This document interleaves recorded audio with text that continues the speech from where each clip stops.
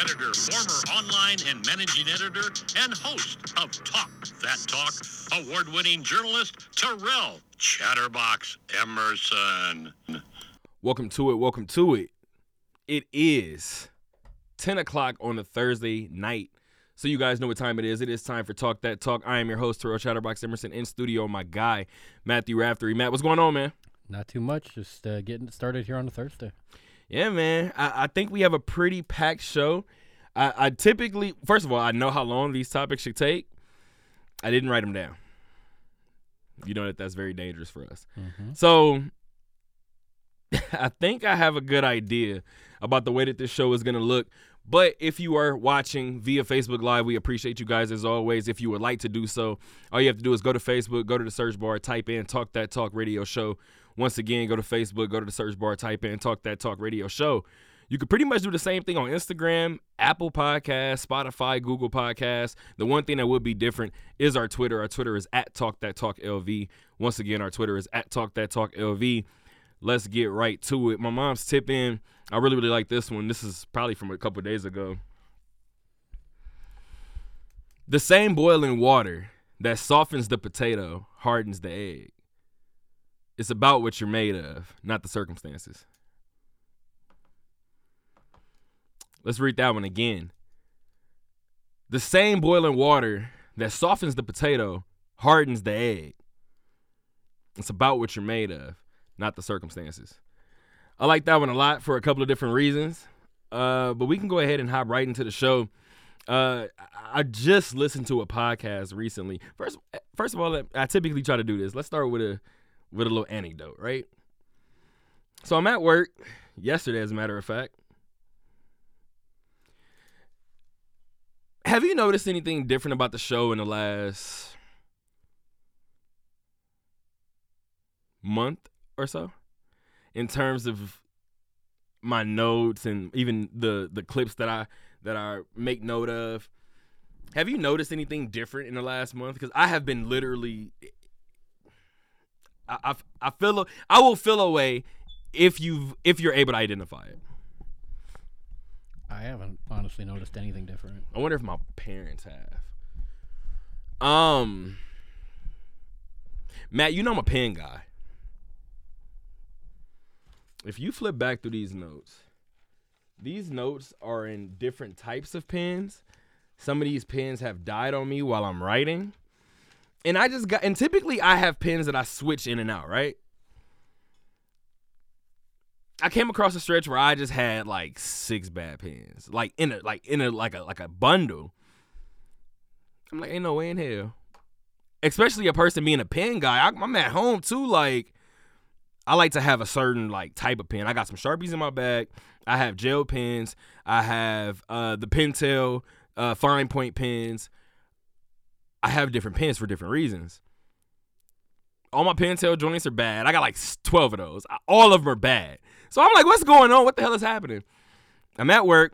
I'm in the manager's office. I think I'm doing a checkout.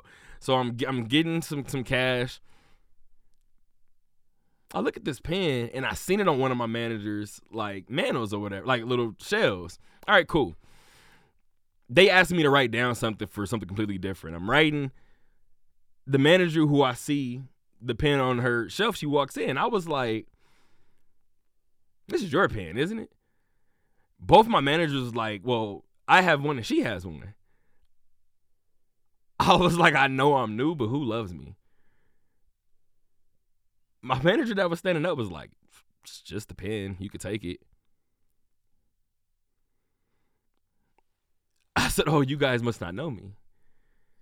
Matt, I have not let go of this pen since yesterday. This has changed my life.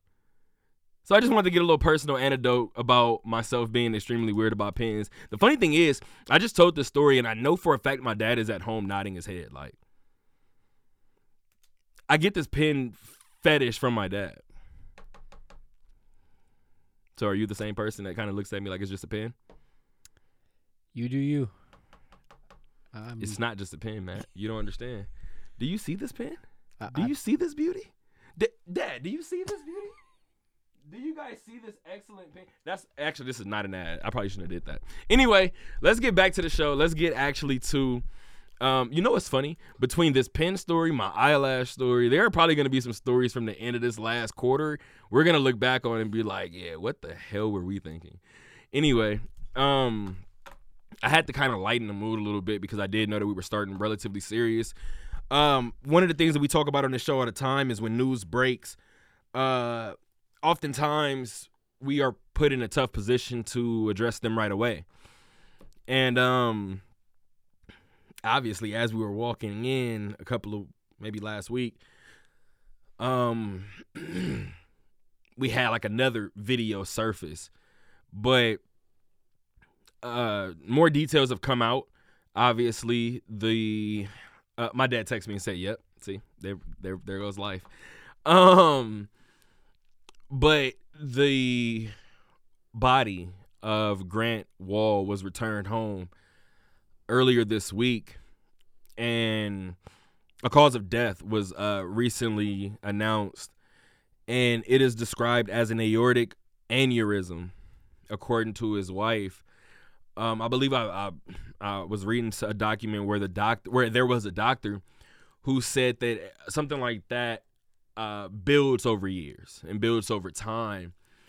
I would like to. In fact, his wife is a doctor, Dr. Celine Gounder. I hope I'm not mispronouncing that name. I apologize. But we had a conversation about it, and his brother came out with a video, right? What we believe to be his brother. I don't believe anybody has said that video was fake, and that's just obviously the day and age that we're in. But we gave our initial thoughts on just the immediate aftermath of it, and I would like to address my feelings about it, and I would like for you to obviously address yours as well. Do you want to go ahead and start? Either way is fine with me. You can go ahead and knock it out. Hit this water down. So, I mean, like you said, it diagnosed as an aortic aneurysm. Wow, say that 3 times fast. Okay. I refuse to. So, I guess backtrack a little bit on what I said about the situation. I originally thought there could be foul play within play of this whole situation, mainly because of some of the pieces that Grant Wall did on Qatar, and some of the protocols that they took as a country in leading up to the World Cup, dealing with migrant workers and stuff like that. I thought, if Grant Wall had a big enough platform and he's in a foreign country, anything can really happen. I mean, we've seen that come at, the forefront essentially with the whole Brittany Griner situation, as far as other countries, you can't say certain things. Yeah, if you're in those other countries, you're kind of playing by their rules. And to hear that, excuse me, it in fact wasn't necessarily foul play, but it was rather a health condition that had built up over time. I would be more curious to see if this is something genetic or if it was something that was built naturally in the body due to whatever factors it may be, whether that's stress, poor eating, stuff like that, or it's one of those that is genetic, and if you have it, you have it. I mean, you could be the healthiest person and still have it type of situation. I will say, I think if it's not genetic and it's something that is developed, and a lot of it is maybe stress related or something similar, I think it's another case to where, I mean, we just saw it recently outside of the sports world. It's another case where people got to check up on their people, because there's a lot of, and maybe people don't understand it to the fully, but there's times where, covering sports especially for a living, can take a toll on you both physically and mentally. You know, there's times where you're really worried about asking a certain person a certain question because you're kind of gauging what that response may be or anticipating maybe what that response is going to be, you know, thrown to the fact that a lot of those interactions between the media and, you know, players or coaches a lot of times are put out on social media for the world to see, televised nationally by some broadcast for the world to see. So naturally, there's a lot of pressure, I think, there. And maybe the culmination of all that finally caught up to Grant Wall. And if that's the case, that's a very unfortunate situation because it's something that I think happens probably more than it's talked about in the industry. And a lot of times the approach is just, you know, get through it and tough it out, essentially. It's really interesting that you say that because I don't want this to be a ditto moment, but it essentially is. I'm happy that you brought it all the way around to what you did because that was where I was actually going to start, so I don't necessarily have to do that. I will kind of mirror exactly what you said. Based on initial reports, and then the follow-up on the video from what I'm still going to say what we believe to be his brother, and I don't mean any disrespect by it. But we heard, obviously, or we believed that, I'll speak for myself, I definitely believe that some foul play could be involved. And the reason why I said that is because it wasn't to pinpoint it on anybody specifically. I never said a name. But as we just said before, oftentimes, this is not a shot at Grant Wall by any means, but oftentimes people go to other countries and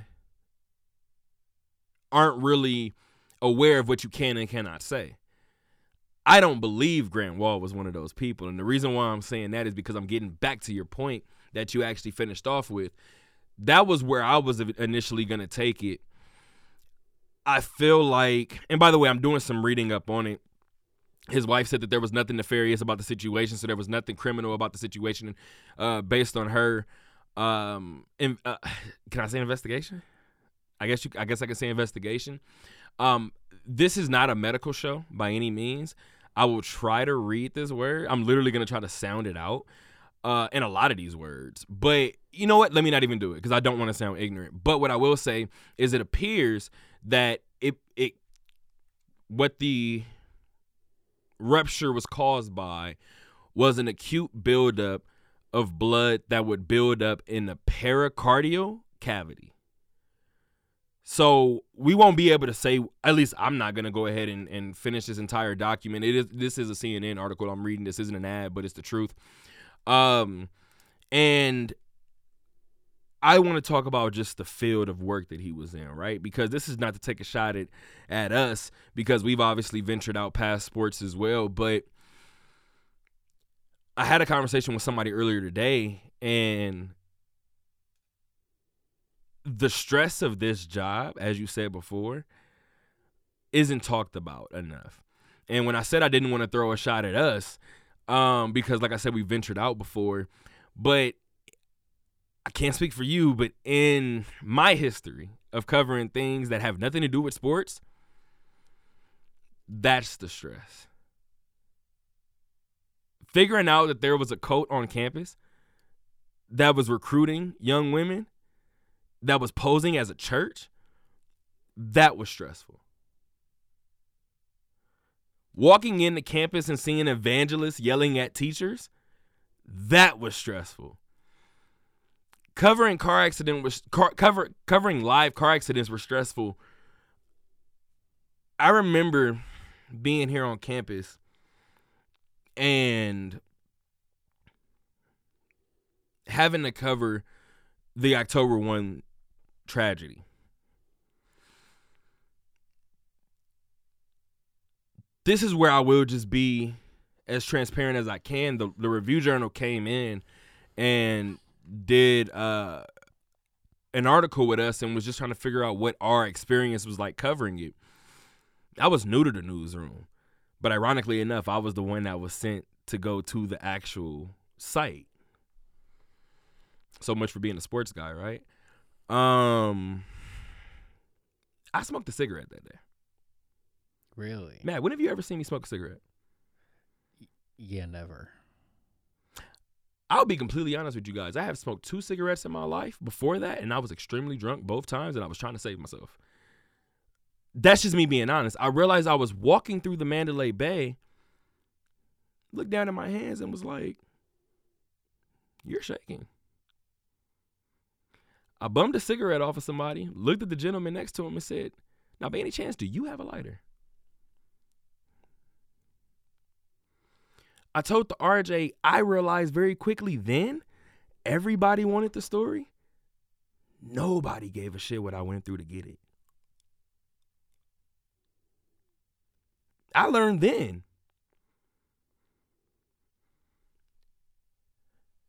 The stories that you just spoke about, that Grant Wall was covering out there, that's stress. That's a certain place he had to take himself to tell those stories. I'm grateful to Grant Wall for what he was able to accomplish while he was here. To find out that Grant Wall was the writer of LeBron's Sports Illustrated cover story. Grant, I've read your work. I never knew that. It wasn't until this tragedy for me to find out about some of the work that he was doing on migrant workers in Qatar. Then you look at his history and go, oh, this wasn't a new thing. You talk about checking up on your people, and it couldn't be more true at a time like this.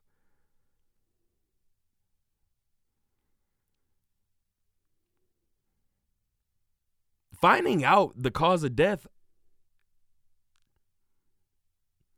that hurt. I didn't know Grant Wall. But to know what field of work he was in, the stories that were told to him, this is the interesting part that I don't think people talk about. He carried with him, good, bad, or indifferent. Those are now his stories to tell. And he did a damn good job doing it. None of us, including myself, thought about what he had to go through to get him. So, as you just said before, very unfortunate.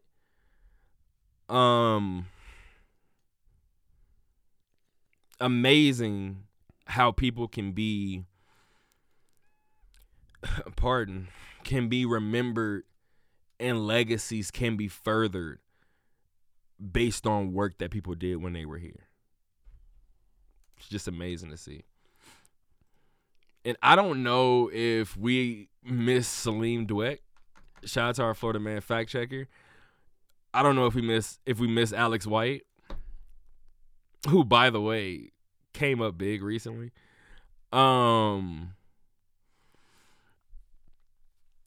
This show, I have got to figure out a different way to lead off. Because just going to sports after topics like this, how are we supposed to do it? But I think it's worse to end the show with it. So I don't know what's going on at this point. I guess we go to the team that was live tonight, right? It's the only thing that makes sense. Finishing off a 2-game road trip. This time in your hometown. I'm not gonna lie to you. This is gonna sound funny. I thought you were gonna go to Chicago. You have family out there. It's a little different. Like, it's different when the Raiders go to SoFi because I'm like, I'm next door. I can go. But you don't get to go home often. And maybe it'll happen next year. But you're going to end up covering a Blackhawk game. Well, Vegas Golden Knight Blackhawk game in Chicago. I just hope you realize that. Anyway, that was just my personal opinion. I was watching like 2 weeks ago, and I was like, I wonder is he going? But anyway, the road trip wrapped up in Chicago, and Vegas ended this road trip 2-0. How'd they do it? Yeah, well, thankfully, I mean, for starters, I'm from here locally. Let me answer that back. You have family from there. Correct, yeah. So there's definitely family ties there. It's more like a second home for me, I guess. See? But I'm going with you guys next time. I'm telling you. Hey. Come on. Let's do it.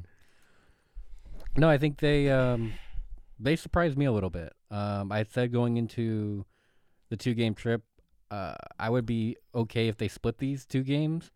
I felt of the 2, Winnipeg was going to be the tougher game, and it kind of was. I felt in the Winnipeg game, it was one of those games where Vegas made just enough plays to win, but you could certainly learn a lot of areas you need to clean up going down the road. It's always easier to learn those lessons in a win than a loss, and I think that's kind of what happened with Vegas on. Didn't Bruce say that in week 2? He probably did. Knowing Bruce, he probably mentioned that at some point. That's right. You guys are becoming one and the same. You see how that works? I'm one that's a huge Bruce Cassidy fan, by the way. The more that he coaches for Vegas and the more interviews he does post game, yeah, I kind of like Bruce's style. He appears to be the same guy, right? Every single time. So at least at some point, you don't think he's BSing you. No, he's giving it to you straight, the only way he knows how, and I think it's kind of remarkable what this team's doing as of recent, and they keep getting more injured as we progress. Tonight, another hit to the forward line. Paul Cotter goes down with an upper body injury. Obviously, no timetable being put on him yet. Bruce said they're going to wait till they get back to Vegas to further evaluate him, but obviously he didn't return to the game. Happened in the later portions of the second period, so you're getting pretty thin on guys you can pull up from the Silver Knights. I mean, at some point, you're gonna have to. I mean, the roster's gonna look pretty interesting at some point. I think, especially if doesn't it look interesting now? It does. I mean, you've got Daniil Maramanov playing more. You've got Braden Paschal. I hope I said that right. Playing, I believe, his second game, right? Second game with the Golden Knights. It may be his 3rd or 4th game total in the NHL. I think it was 4th. Yeah. Because I was about to say your last story said it. Yeah. So, who, by the way, got his first NHL point tonight on an assist. So, good to see him getting involved in the scoring a little bit. 4th game. Good job, Matt.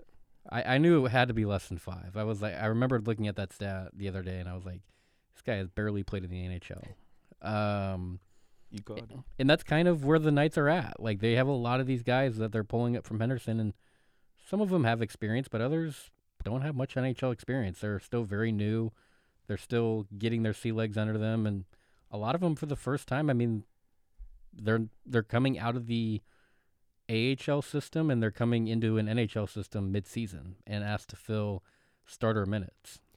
Well, I mean, you just talked about it right now and all of these young guys, but tonight they relied on some of the crafty veterans to get this done. You text me after a specific goal. I mean, Riley Smith had 2 of them tonight, but go ahead and talk to me and explain how these vets carried them to victory. Well, I call them the OG vets because they were, ironically enough, the 3 stars of the night, or at least the announced 3 stars of the night, were all on the roster for the inaugural season of the Golden Knights. You had Riley Smith have 2 goals tonight. You had William Karlsson assist on 2 of the goals. You had Jonathan Marchessault assist on 2 of those goals. And all in all, I mean, Riley Smith, one of those goals was a shorthanded goal. So if you ever were looking for a boost to the penalty kill, which it's desperately needed, I think coming into the game, they were ranked 25th in the league. I knew you were going to it, and that's why I didn't want to type in the middle of it. But I'm like, I got to pull this up before Matt talks about it. I'm checking right now. Definitely bottom third of the league in penalty kill, but something that has been steadily making progress in the right direction. The VGK power play is getting better. In the month of December, they have converted 8 of their 20 power play opportunities. That's good for 40% on the power play. And that alone, and I mean, you have that, and you look at the fact that they've scored a power play goal in 6 of their 8 December games so far, and the fact that they're now 12th in the league, if not better, on the power play. Well, first of all, they're 24th in penalty kill. Hey, we moved up a spot. So I was about to say, so there goes that, right? And they are now 10th. You said 12th? They are 10th now in power play, power play. So now they've cracked the top 10 in the power play in an area that has been in dire need of improvement for a long time. And maybe that alone was heard loud enough by Bruce Cassidy to make adjustments, because since we turned the calendar to December, the power play has been really efficient. And even games that they're losing, their power play looks pretty good. Like, you lose, obviously, 3-1 to Boston the other night. That one goal was a Mark Stone power play goal. And so even in losing even in losing efforts, you're getting production out of your special teams. And slowly, I mean, I think the penalty kill is going to kind of follow the power play a little bit. I do think we're going to be talking about this penalty kill being in the top half of the league by the end of the year, at least at some point. Maybe, that 10 to 15 range. Just because I think they had such a rough start to the year that sometimes it's an evening out effect, and the healthier you get, I think that's going to only help Vegas. And with how beaten and battered they've came into this game, their defense played surprisingly well. And this was one of those rare games that I've seen, at least in the last handful of games, where it didn't feel like they were leaving Aiden Hill or Logan Thompson out to dry. Interestingly enough, because I was headed right there, the last line of defense is obviously the guy in between the pipes, right? And when you want to talk about penalty kills, and even when the Knights are on a power play and how they've improved this season, it's definitely from the time that I was there. But that seems like a decade ago. It was end of October. Really? That was Nevada Day. It's okay. You're about to be back Monday. Yeah. Look at how life works. Hey, I think they're undefeated when you're in the building, so. Oh, I think you're right. Oh, what pressure do I have now? Speaking of pressure, it appears that as the season wanes, the pressure is going to be on Logan Thompson, right? That's going to be the guy. Bruce Cassidy said he expected at some point to make a decision. I'm thinking that this decision is coming now, or it's going to come in the coming weeks, because we talked about it, probably the turn of the calendar heading into January 2023. I think Logan Thompson to be in between the pipes more often than not, as opposed to Aiden Hill. Now, tonight, I believe it was 25 saves. Am I wrong? 24 saves. Yeah, 24. 24 saves. Now, on the year, he's tied for 4th in terms of wins. He has 14 on the year. Pardon. What the hell is going on with me tonight? Same thing. I mean, everybody's got it. What is going on? So, as of right now, in addition to that, he is tied for 17th in terms of save percentage, but it is .918. It's a good decision to go ahead and go at Logan Thompson in between the pipes, right? No offense to Aiden Hill. I think so. Logan's been a little bit more consistent than Aiden. But even still, Aiden Hill's been if we're talking about Aiden Hill being the backup goaltender, that's a pretty good backup option to have in your back pocket. He's 37th in the league for whatever it's worth in terms of save percentage, which is still above 90%. It's hovering right up under 91%. And so I think Logan Thompson, for one, almost had another shutout tonight. He was very close to it. Gave up a goal with less than 5 minutes to go in the game. Up until that point, he had shut out Chicago for a total of like 116 minutes, going back to their earlier meeting on, I think, October 13th, the home opener for the Golden Knights. That was a 1-0 victory for Vegas. So over 100 minutes, really even over 110 minutes of pretty much perfect hockey from Logan Thompson in terms of keeping Chicago off the scoreboard. And that was one of those. The third period was kind of strange in a sense to where there weren't any TV timeouts in the third period. There was just really no stoppages. And so you couldn't really find a time to take a TV timeout. So I think Bruce and a couple of guys, they said it post game, they looked up, they were like, damn, we got 5 minutes left to go? Damn, all right.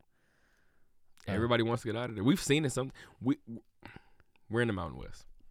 I think that's what Bruce said, that the guys kind of just looked at each other on the bench and like, we'll take a few shifts each and get on out of here, go back to Vegas. And so everybody else wants to. These refs definitely do. Yeah, just if that means everybody plays a little bit extra on a shift or whatever the case may be to ride it out, or you play a little bit cleaner. I think you do what you got to do sometimes, especially if you're Vegas in that situation, to get to the end of the game. You're up at one point in time 3-0 in the third period. Game feels like it's pretty steadily in hand. And that's not to say that Chicago didn't play a decent game tonight. I think Chicago played, for Chicago standards, I think they played an above-average game. For Chicago standards. And I say that because that's a backhanded compliment, by the way. I know, but if you look at Chicago's record and you look at for instance, the goalie they had in net tonight, a lot of people may have thought the game was going to get ugly, and it didn't necessarily. But Vegas didn't also really keep Chicago in the game that long either. It was kind of one of those middle ground games where Vegas was making really good plays to keep control of the game, but Chicago was also generating some really good chances that, very easily could have gone in. So, you got to give credit, I think, where credit's due, where, the defense stepped up a little bit tonight after having a rough probably 5 or 6 games in different areas where they just weren't clearing the puck as much as they should. Giving Logan Thompson or Aiden Hill a little bit of an extra breather when needed, and really making sure they limited those odd man situations that Chicago was getting, and kind of just playing in front of their goaltender. And so all that, I think, kind of formulated to a solid win, but it still came down to the defense making plays, Logan Thompson making some saves that needed to be made, and kind of reinsuring that, for those that watched the game, that it was pretty clear by probably the end of the second period, maybe the beginning stages of the third, that Vegas was pretty firmly in control of this one. You talked about Logan Thompson making the saves when he needed to make the saves. He's played in 20 games this year. That would mean that he doesn't have 14 wins unless either NHL.com is wrong or ESPN is wrong. Either way. According to ESPN, as of right now, he's played 20 games this year. How many games has Logan Thompson allowed 1 goal or less? Has he allowed 1 goal or less? He's got 20 starts. I'm going to guess it's probably 15. With 1 or less? With 1 or less. Way off. Higher or lower? Lower. 10? Lower. 8? You're hovering. He has 6. Well, probably 7 if you include tonight, because I don't think it... Probably will be 7 if you include tonight. As of right now, it's been 2 shutouts. I actually can go through and give them to you, too. Because as of right now, this is the weird part, because ESPN has it listed. And it will be 20 games. So I don't know if NHL.com is wrong right now. But anywho, I'll go through and tell you which games he's given up 1 or less. You want me to go starting tonight, or you want to start in top of the season? Top of the season. Top of the season. All right, so 1 goal or less, he shut out Chicago. Allowed 1 goal against Toronto. Shut out the Ducks. I was at that game. Allowed 1 at home against Arizona. Less than a week later, allowed 1 against Ottawa. And then 1 against Chicago tonight. I wonder, you want to know the rest of the numbers? No. I think, he does. Some of these numbers are bad, in hindsight. Good gosh. I guarantee you a lot of those numbers are on the road, though. All right, you want to go through? All right, let's see. You want 3 or more, or what do you want? 4 or more? There's a couple of 5s in here. 3 or more. 3 or more. Allowed 3 on the road in LA, but it was a 4-3 win. Allowed 3 on the road in Calgary. It was a 3-2 loss. Allowed 3 at home against Colorado. That was a 3-2 loss. Allowed 4 on the road against Ottawa. That was a 5-4 win. Allowed 3 on the road in Toronto. That was a 4-3 win. Matt, you're kind of on to something. You'll see what I'm doing here in a second. If I don't already. Allowed 4 on the road in Buffalo. That was a 7-4 win. Allowed 3 at home against San Jose. That was a 5-2 loss. Allowed 4 on the road against Vancouver. That was a 5-4 win. I get what you're doing now. There were 5. He allowed 5 at home against Vancouver. That was a 5-1 loss. Allowed 4 on the road against Pittsburgh. That was a 4-3 loss. Allowed 3 on the road against Boston. That was a 4-3 win. Allowed 5 at home against the New York Rangers. 5-1 loss. And allowed 3 against Boston a couple of nights ago. And that was a 3-1 loss. So all those home losses you mentioned, did anything stick out to you? Not necessarily about what he gave up, but what his team did on the other side? Yeah, I get the point. That was a really fun game. I told after the Boston game, I told my dad, because I had done the number breakdown. Because at this point, the elephant in the room became very loud after the Boston game. As no, Bruce, y'all stink at home. And Bruce kind of, without directly saying it, he's like, yeah, you're not wrong. And I told my dad, I said, the only thing I can chalk it up to is Vegas is trying to win a lot of 2-1 hockey games at home for some reason, because they can't seem to get over 2 goals on offense when they're on home ice. All those games you just read off, in each of those home games, they didn't have more than 2 goals on offense. At a certain point, while I understand a lot of those are still home losses and losses on Logan Thompson's record, that's also a lot to ask out of Logan Thompson to consistently, particularly at home, only allow 1 goal and pray that your offense can get you at least 2 goals to win. Especially when, like you just said a second ago, you're winning 6-5 games in hostile territory. So the as you just said before, the offense clearly is it can be there, and at times it has been there. I think what becomes interesting about this is we've seen teams, and I don't want to compare the Knights to them. However, I'm going to compare the Knights to them. In no sport, first of all, in my opinion, do you ever see a team, especially in the NBA, who gives up 112 points throughout the regular season or at home throughout the regular season, and on the road they're giving up 99, and then the playoffs come and it switches. Very oftentimes, you've showed us who you are in the regular season because it's more than a handful of games, right? Now, looking at the Knights, I asked you this last week. I said, how often do you see a team in hockey be one of those Final Four teams without playing well at home? And you said it doesn't really happen. So, as you just said before, based on what you said before, even at the very least, even if Bruce Cassidy disagrees with you, cool, there's a problem afoot. One or the two. So either it's what you said, and you guys are expecting to win low-scoring games at home, or that means something is going completely wrong on the road, and you're never planning on giving up 5-6 goals, right? But you're okay with winning shootouts on the road. It can't be the stark opposite at home. I think that's a recipe for disaster.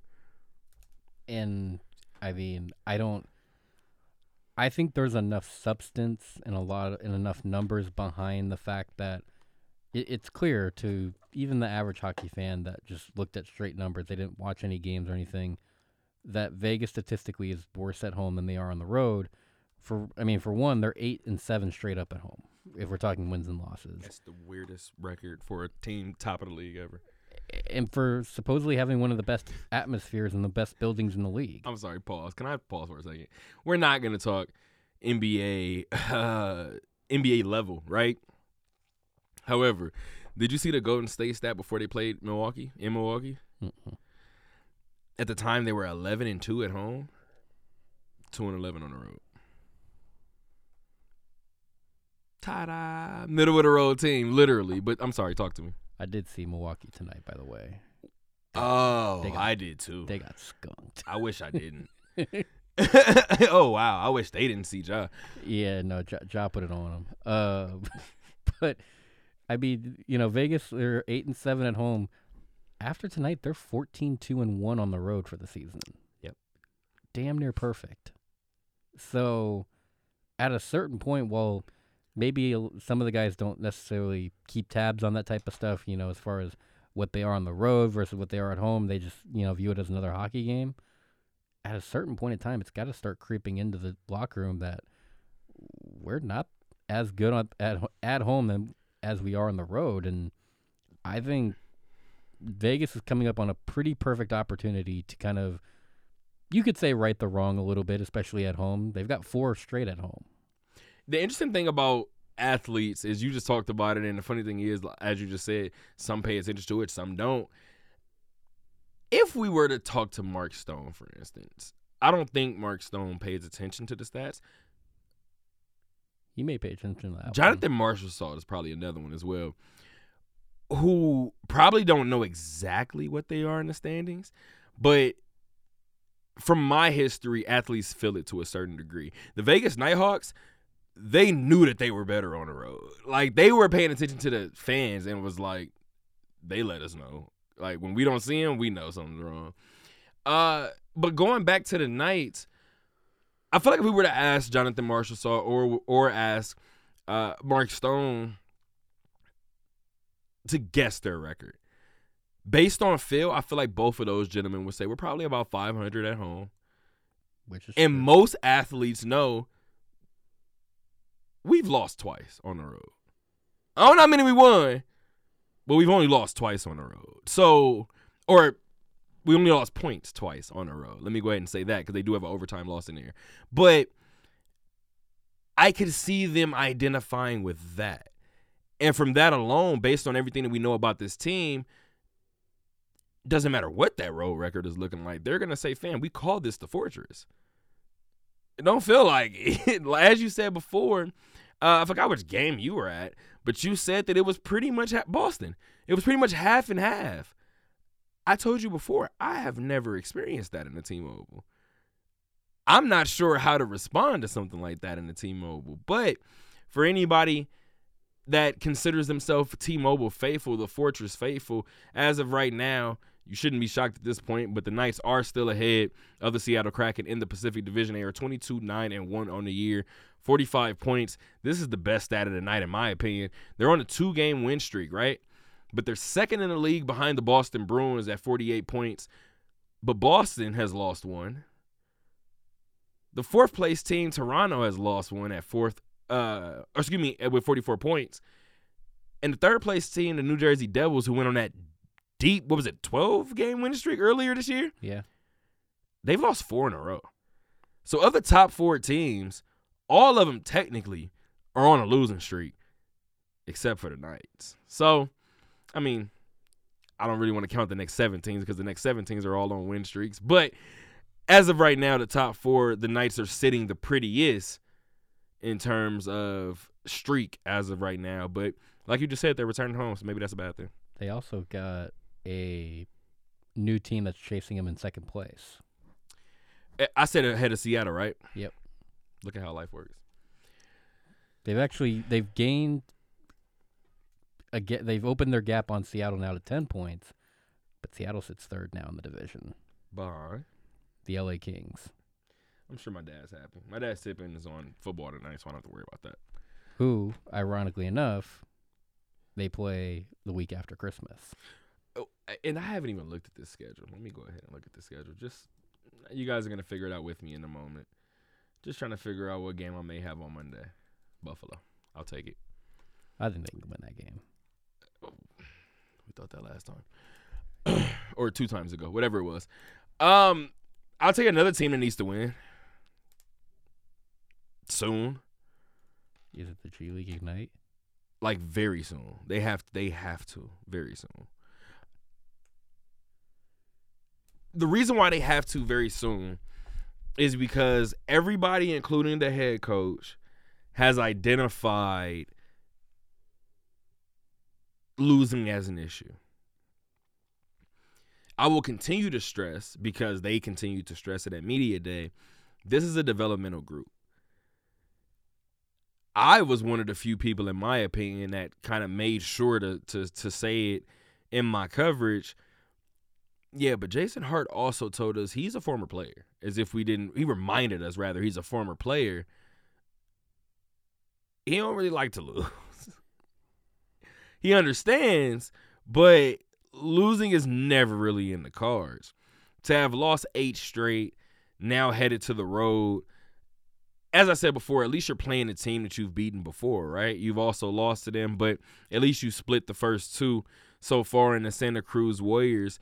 However, this team is in shaky territory right now. Only because, as I asked Jason Hart recently too, how does the coaching staff try not to let the losing streak seep into the locker room? Because the guys already hear it. They're not whispers and they're not murmurs anymore. It's the elephant in the room. Everybody gets it. Everybody feels it. At this point in time, if this continues to happen, guys are going to become extremely selfish in terms of trying to just raise their draft stock. Now, I do agree with Jason Hart as far as I understand that it's a developmental group. I also agree with the sentiment that at the end of the day, these are still players. If you're going on that court, you probably want to win. I don't think there's a player at any level, at least I would hope not, that is going on the court as, the saying always likes to say, to go have fun. Now, they may have fun if they're winning. I guarantee you it ain't fun if you're losing, though. It becomes hell if you're losing. And especially the way they're losing, finding ways to lose, effort being kind of questioned after the last game. I said it after the last game. While I think they obviously need to win a game soon, I don't think it's going to happen.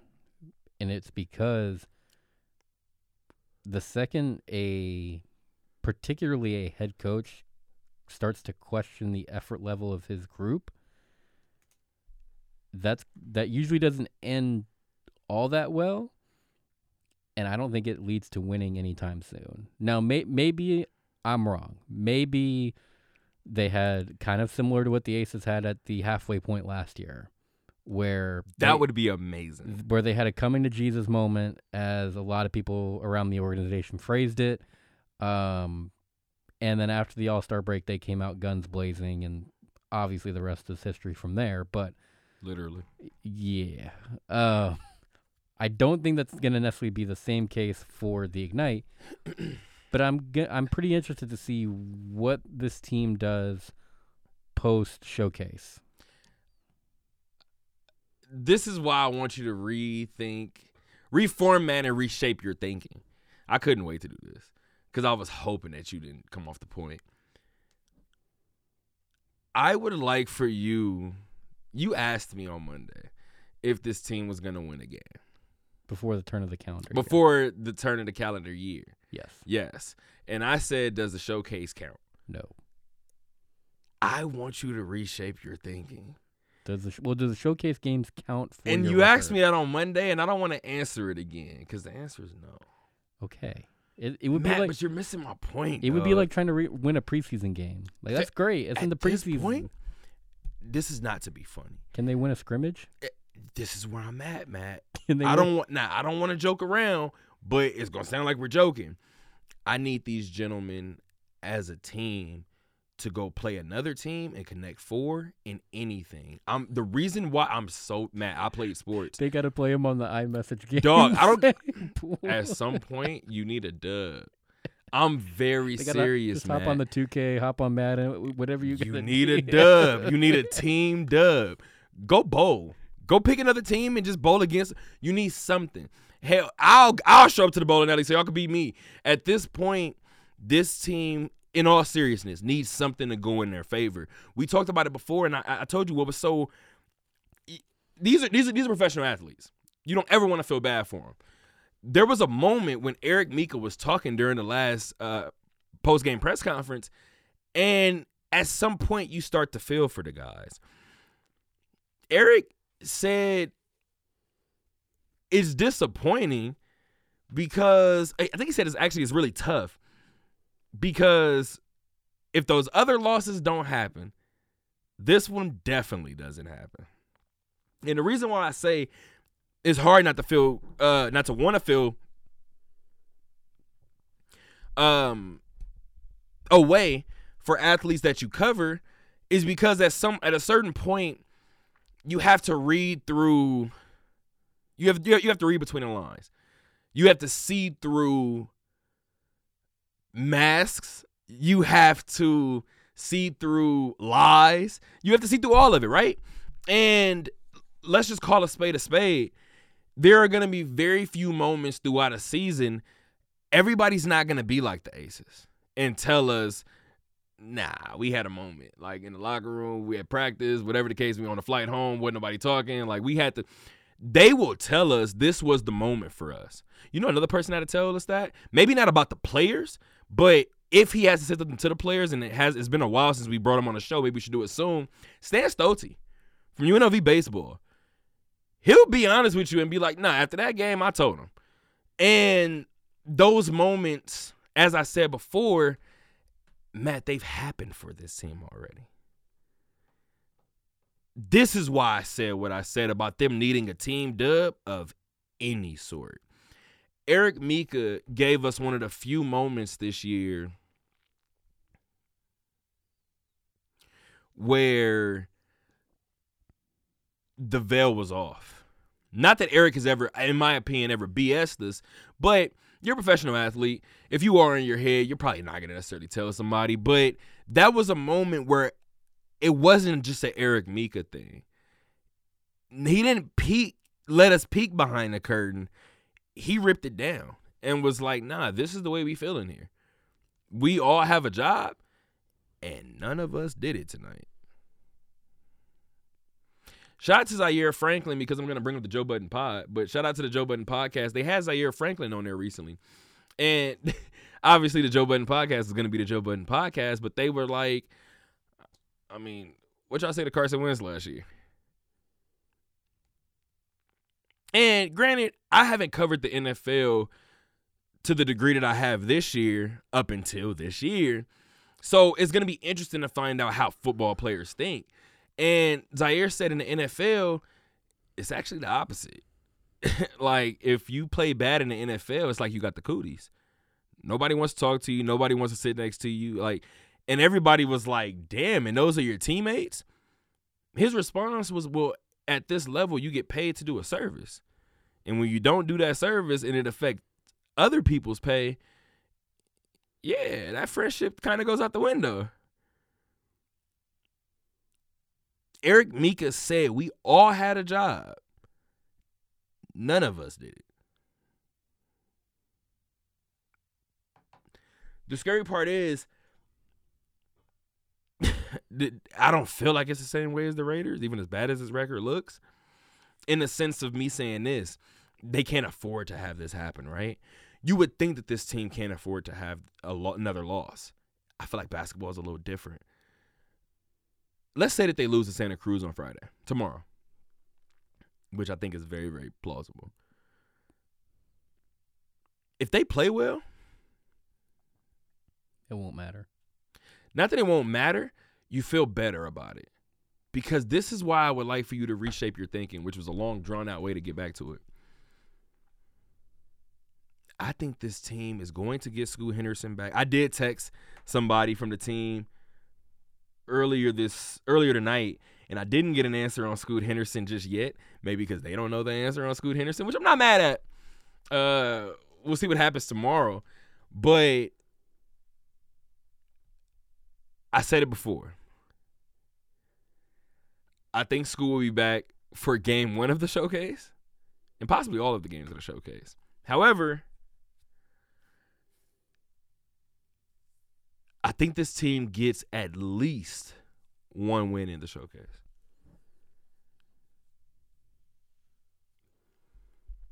You said, does it count for the record? Matt, I will answer for a third time. It doesn't. This team can't afford to go winless at the showcase. Is it possible that they could? Anything is possible.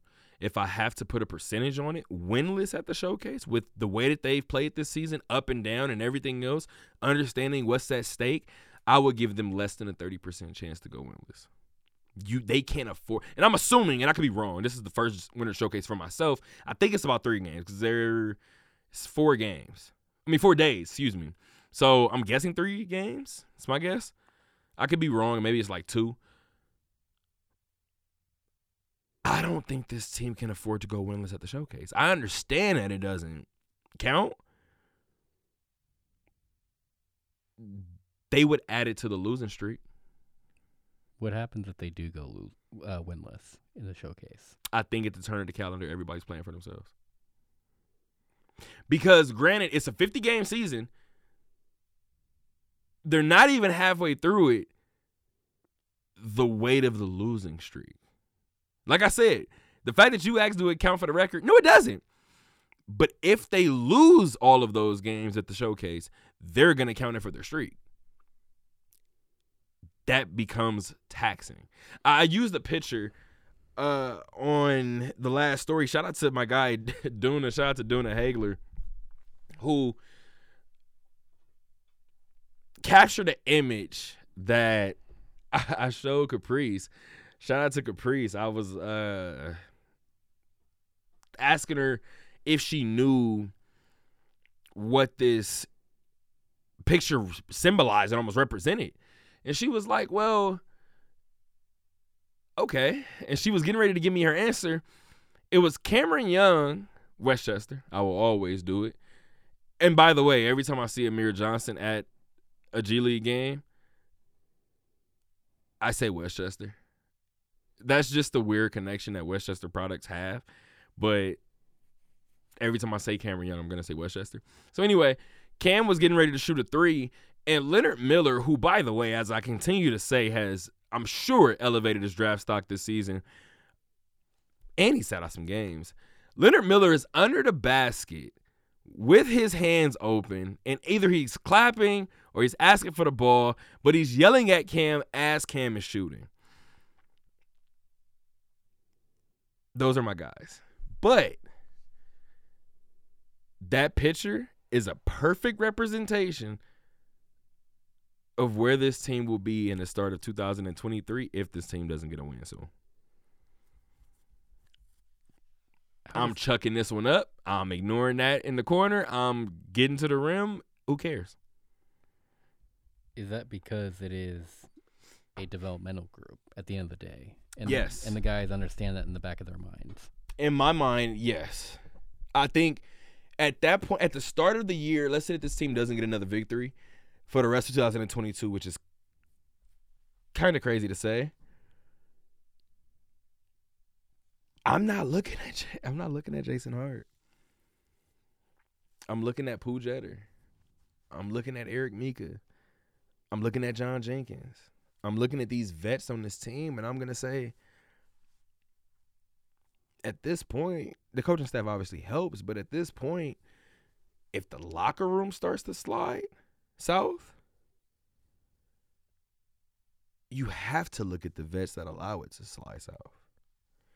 And you just talked about it. If it's a developmental group and guys start to play for themselves, at that point, the vets would have to stop caring in order to let it happen. In my humble opinion, I could be completely wrong. We're going to have Pooh on the show soon, and Pooh is probably going to be like, fam, you're crazy. But there is a certain responsibility that Eric has talked about, that Pooh has talked about, that Jason has talked about with the vets on this team. This is completely a sidebar. I haven't talked to Pooh about this. Pooh is headed towards being the coach for this Ignite team. Pooh, I believe, turned 39 last month, I believe. Maybe earlier this month. Pooh would be an excellent addition to this coaching staff. Just completely random. That's why I would be shocked if this team starts to one for all offer, or not all for one for all type, but every man for himself. I would look at the vets and be like, what happened? we'll see what happens. This Winter Showcase, not to look past the Santa Cruz game, but I just told you guys with the way that this team is right now, I think this Winter Showcase is like a mini All-Star break, at least for a reset time. And I'll be honest, this is early enough in the year. I think one win, even though it doesn't count for their record, I think it could work wonders for this team and their confidence right now. Is it bad to say that the first thought that comes to mind when I'm looking at how many games this team could win in the season? It's a 50-game season. I thought about 15. What's that, 15 to 35? Yeah. I should not be nodding my head in approval. But, yeah. Because like Jason Hart would be sick to his stomach to hear you say that. The reason why I'm nodding my head is because I asked Jason Hart earlier in the year about plus minus. And I've never asked him about it again. Not that he gave me one of those answers like that, but he was just like, I don't care about it. Like, it doesn't matter. At the end of the day, did you get out rebounded? Did you put the team on the foul line? Did you coach talk, right? Captain talk, low-key, from a guard. So, I get it. However, I didn't think I would be at this level of basketball talking like this. It truthfully depends on how this team plays. Well, if they start playing for themselves, then they're screwed. do they even get to double digits? Yeah. Not in a good way. I think if they start playing for themselves, I think they're hanging around 15. I think because basketball is a long season, if they start to play right, I think this team could go near 500. I was going to say 20 wins. You know what's funny? I don't even know if my math is right in this sense. I'm hovering like 23 and 27. That's where I'm at. I hate to say it, that might be best case scenario for this team as of right now, who's enduring a losing streak like this. Because I could, with the way that they have played this season, I could see this team winning 4 of 6 after the showcase, turning the calendar, after All-Star break. I could see them going through a bout like that. So to think about them being 3 and 12, let's say let's say turning the calendar. I don't even know how many games they have. Pardon. So they have 3 games. Oh, yeah. So they got 3 games. See, this is not good. Because coming back from the showcase, they're playing your Ontario Clippers from the Dollar Loan Center. 2 games in 3 nights. And I don't think they're getting those. So by default, They would have to win Friday. let's say that they win Friday. Or they have a winless. If they don't win Friday, they have a winless December. Yeah, there's such is life, right? I don't think they're getting either one against Ontario. I don't. However, things change in the G League, right? Maybe somebody gets called up, things of that nature. But if that team is presently constructed the way that they were when they went to Ontario, I don't think they fixed it by the time that they'll be back. Let's say they get the Santa Cruz win. They will be 4-14 at the turn of the calendar. Do you think at any point there's a time that during an 18-game stretch that the Ignite can win 14 games? They could go 14-4 over an 18-game stretch? Mm-hmm. No. How many do you think they can win in an 18-game stretch? Max. 6. In an 18-game stretch? Based off what we've been shown and what we've been given. Damn, Matt. We always say if we're going to evaluate teams, evaluate on the body of work they give you. I agree. This body of work ain't great. These last 8 games, and granted, they've lost their last 8 games. These last 4 games or so, you were at one of them just from the outside looking in. I told you, with the way that the turnover was at the end of the game, shouldn't have been that close. Like, that wasn't necessarily a good game during this stretch. I would say their last 4 games, 3 or 4 games or so, I don't know what I'm looking at, Matt. Earlier this year, this team was losing games that they had a 20-plus point lead. This team was down 20 at one point, losing by 4, by 6. If this team resorts back to that, maybe I'm pushing it with the 14-4. But let's just say hypothetically they go 9-9 during an 18-game stretch. At the top of the year, they would be 13-23. Doesn't look half bad now. You look like a development group. You've lost 10 games, but you've won 13. Now let me rephrase that question. Do you think at any point on the other side of 2023 that this team, of 2022, I guess, do you think that this team can go 9-9 at any point from January to end of March? No. And still the max is 6? 6 or 7, take your pick. I'd give you either one.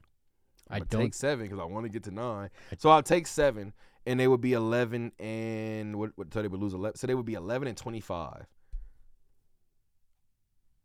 I'm not really mad at that either, considering that this team is 3-12 right now. Nevertheless, final game before the Winter Showcase tomorrow. Tomorrow against Santa Cruz, 7 p.m. from the Kaiser Permanente Arena. You know what's funny? We're lucky that we live in Vegas because I heard somebody during the last Santa Cruz game call it the KPA. And I was like, oh, that's cool if I say it enough. The Thomas and Mack is the T&M. I call it the TMC, especially because of my ties to LA rather, and understanding the marathon continues, of course. But I call it the TMC. A lot of people call it the T&M. The Dollar Loan Center is the DLC. T-Mobile, we call it a Fortress. I heard KPA and was like, oh, that could be cool if I have to. Nope, I have to talk myself into it. Vegas has lucked up in calling some of their stadiums and arenas what they've called them. You know what do you know what the Sphere is going to be called? Mm-mm. Now they do. I was hoping you did. I know Allegiant's called the Death Star. That's hard. Let's see if we can figure this out. Mark Davis said it's where opponents' dreams come to die. What about Vegas's? Yeah, I was about to say he may not have taken into account his own team's dreams coming to die. I really thought SoFi was in trouble because the only team that could really make it come true, because we always thought the Rams were close, right? I looked at the Chargers and I was like, you guys shouldn't want to play in SoFi. My dad was like, why? Well, not that he's a not that he's a Charger fan, but he was like, why shouldn't they want to play there? Because you guys are looking up at the proverbial glass ceiling. It looks like it's there. It's not. Trust me. There's a cap that Brandon Staley's going to allow you guys to get to. As of right now, as I said before, the G League Ignite, they are 3-12 on the year. 8-game losing streak. They are the 3rd worst team, really based on record, in the G League. UNLV basketball. They're definitely not hovering around the bottom of too many rankings at this point, too many defensive stats at this point, and definitely in terms of things that won't show on the stat sheet. This team is full of heart, full of hustle, and to be honest, we'll see tomorrow, or not tomorrow, rather, we'll see on Saturday if this team is full of revenge. They get San Francisco coming to town after a 21-point victory last season for the Dons. Are we expecting a victory for UNLV? I think so, but it's a close game. UNLV is going to have to play without Elijah Parquet. Yep. Who's out with a knee. And according to Kevin Kruger, out for a while. Yeah, that's a starting guard, by the way. And somebody who's going to pick up the other team's best player or lead guard. the full court. That's going to probably have to resort to probably Keyshawn Gilbert at this point. Which I'm sure he has no problem. Yeah, I mean, Keyshawn's already a defensive menace to start with, so. But they are asking him to do a lot more on the offensive end, so take your pick. They don't – Golden State – and this is a bad comparison maybe, but Golden State, earlier in his career, they wasn't asking Clay to do a lot of the heavy lifting if Kevin Durant was on the other side. Yeah, but I think Kevin Kruger will tell you any day of the week, we'd rather have Keyshawn's defense than his offense. We can find offense somewhere else. We can't really replicate what Keyshawn does on defense. And so I think defensively, I do expect a little bit of an increase in responsibility for Keyshawn Gilbert because of the 5 guys you're going to throw on the floor, he's most likely going to be your best defender, if not your best defender. And quite frankly, I think that's how UNLV is going to win this game, is their hellacious defense that is just it's given almost every team, if not every team they've faced so far this year, it's given them fits. It's given them trouble, and I think that's how they're going to be able to slow down San Francisco. Now, I get that San Francisco only lost by 3 to New Mexico, another undefeated team, ironically enough, in the Mountain West. Mountain West has 3 undefeated teams currently with UNLV, New Mexico, and Utah State, and there's only 7 teams, I believe, that are undefeated. I'll look it up right now. I believe 7 or 6. I know there's at least 3, and they're all in the Mountain West. So I do think that, defense is going to be the name of the game, I think, for UNLV. I've been pretty impressed with their offense. I think their offense the last handful-ish of games, 4 or 5 games, whatever it may be, has steadily increased. It's picked up its productivity, and they're starting to see results pay off on the defensive side. They're getting those results that they're getting on the defensive end, and they're finally cashing them in for some points. We talked about it at the beginning of the year that we saw how good this defense was. They didn't really have much to show for that great defense on the offensive side of the ball. They weren't 7. They weren't converting as many of those turnovers for points as they should, but that seems to have picked up in recent games. 31-6 in points off turnovers last game against Washington State. And to a degree, I mean, like you said, maybe Washington State laid the blueprint out as far as if you can shoot the 3-ball well, you may have a chance against UNLV. I don't think that went unnoticed, though, by Kevin Kruger and his staff, as far as we know we're great on defense, except for defending that 3. So all we're going to do this week on defense is defend the 3. We're running out to shooters. Yeah, if you gotta knock them into the 5th row to defend a shot, by all means, they do not make a 3. Well, let me go ahead and say this, that here comes the jinx. San Francisco only shoots about 31% from 3 anyway. I do think that guys, I would expect, Kevin Kruger and his staff probably have worked pretty extensively with 3s, defending those this week after seeing some of those numbers in the film from last game. If you get that down to about 25% against San Francisco, I think UNLV is going to be very in this game to win. If UNLV keeps them at 65, they're in trouble. If they keep them at 25% from 3, unless UNLV is having a porous night on the other end, I see UNLV winning this game pretty handily. I can see it as double digits. That's a huge win. If they win this game double digits. If they win 65-55, would you be shocked? No, that feels about right. That's where I'm at right now. That's what it feels like. I could see San Francisco going cold to end the game. That's what I'll say. UNLV has had a habit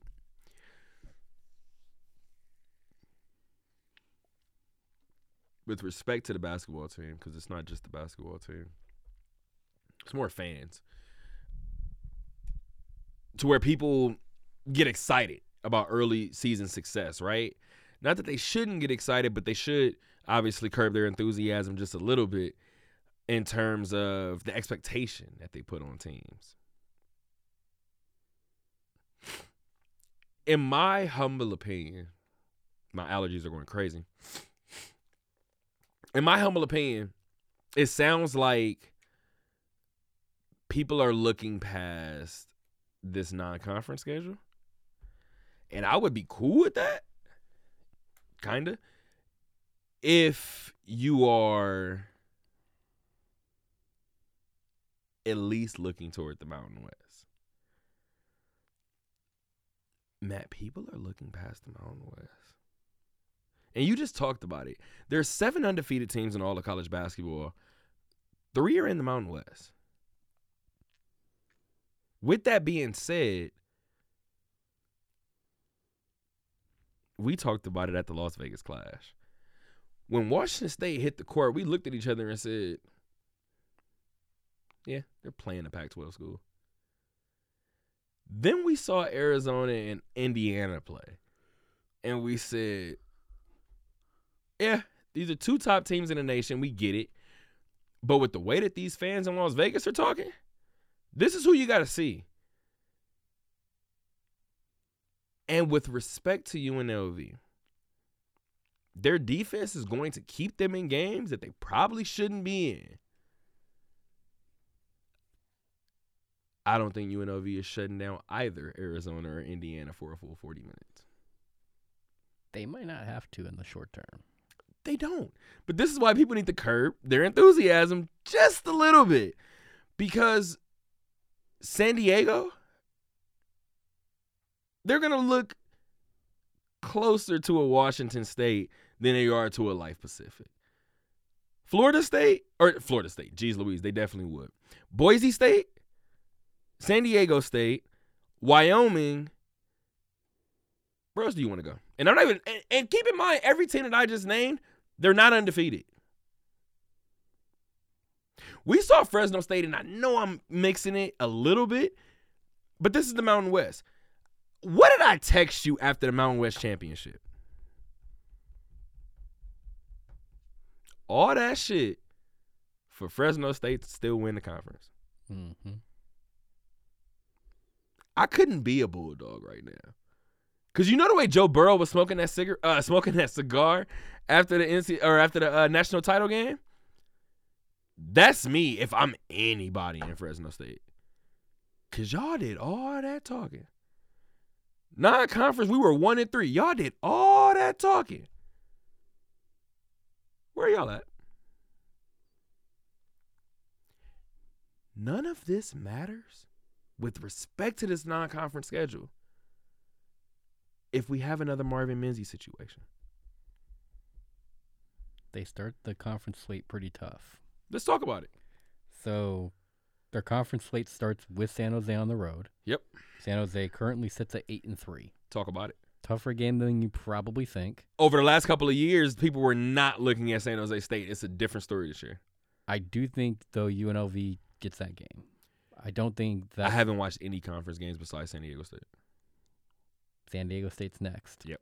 At the TNM, New Year's Eve. Way better than 12 o'clock on a New Year's Day. 1 o'clock. It was, whatever it was gross the day before, or the day of New Year's. Yeah, I bet you coaches started to complain. Like, man, what are we doing? Yeah, it's a 1 o'clock tip-off New Year's Eve at the TNM against San Diego State. Yep. They turn the calendar year.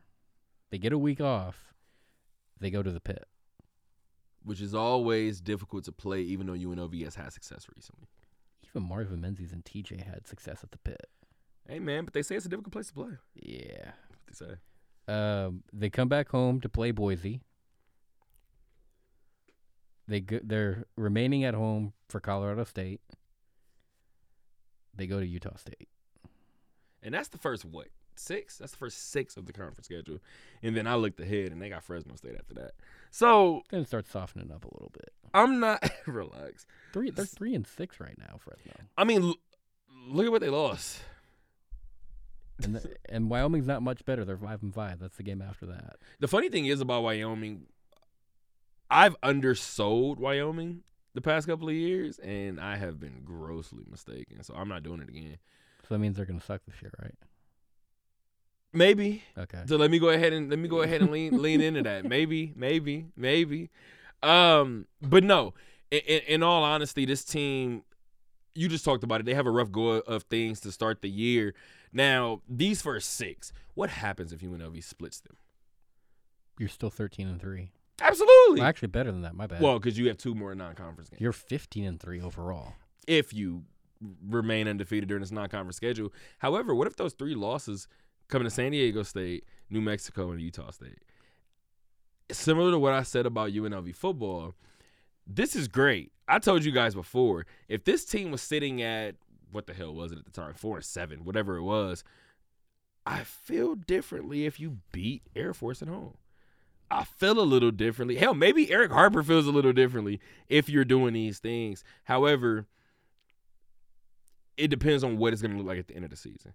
And while I don't expect this team to go 16-14, sorry, Marvin, over the rest of the season or something along the lines of that, or even 500, whatever it was, I don't know that this team doesn't,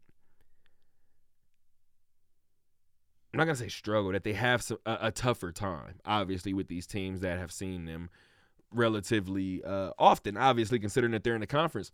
I remember my first year. I keep telling the story about my first years. My first year with UNLV football, I said it. I watched this team lose to Howard week 1, and I had a look on my face clearly on the sideline because somebody walked by and was like, oh, first year? I looked back at them and I said, this happens, like, often. Because I don't know if I can do this. Like, in all seriousness, I remember watching my first year here at UNLV. I told you before, I prematurely called my dad. Dog, this is what I wanted, man. I wanted to come to UNLV, see good basketball.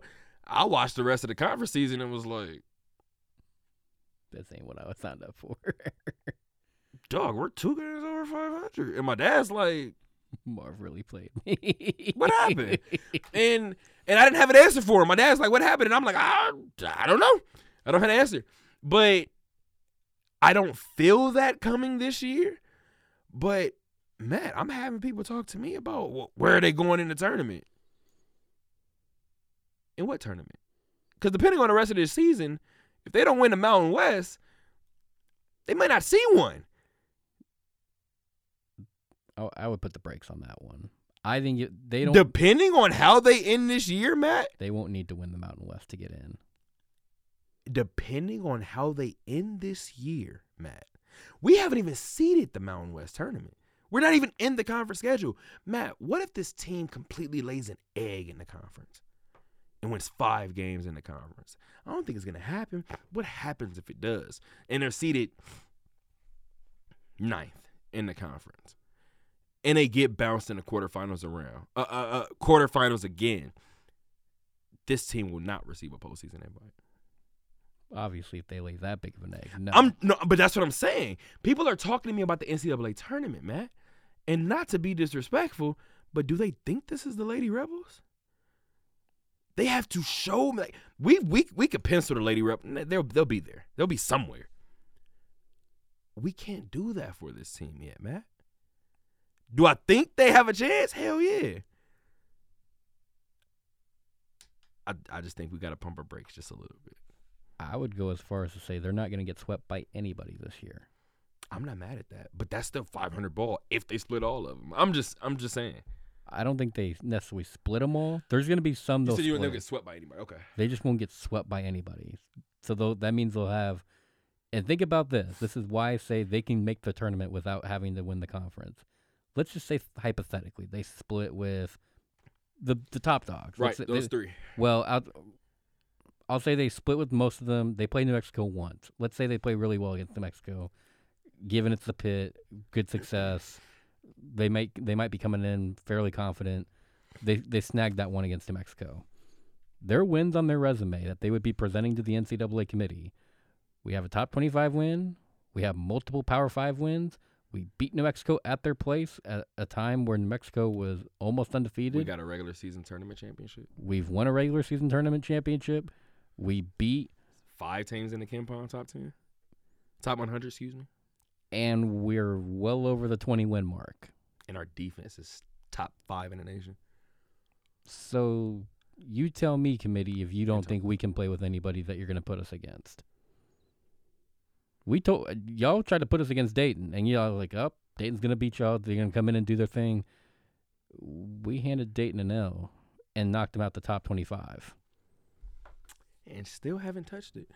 But we'll see. I really do think, and the rest of college basketball matters, right? We will see what happens on Saturday. I think if this team gets a win, I said it before, I don't think they're getting ranked. They're going to be ranked after, unless they're already ranked before, by beating Southern Mississippi. But getting a win over San Francisco, preferably double digits, holding them under 65 points, I think it would be impossible to ignore this team. How long do you think the winning streak goes? I think they're going to lose one of the first 3 conference games. Ooh, interesting. Which one is it? Because it's San Jose, San Diego State, and New Mexico.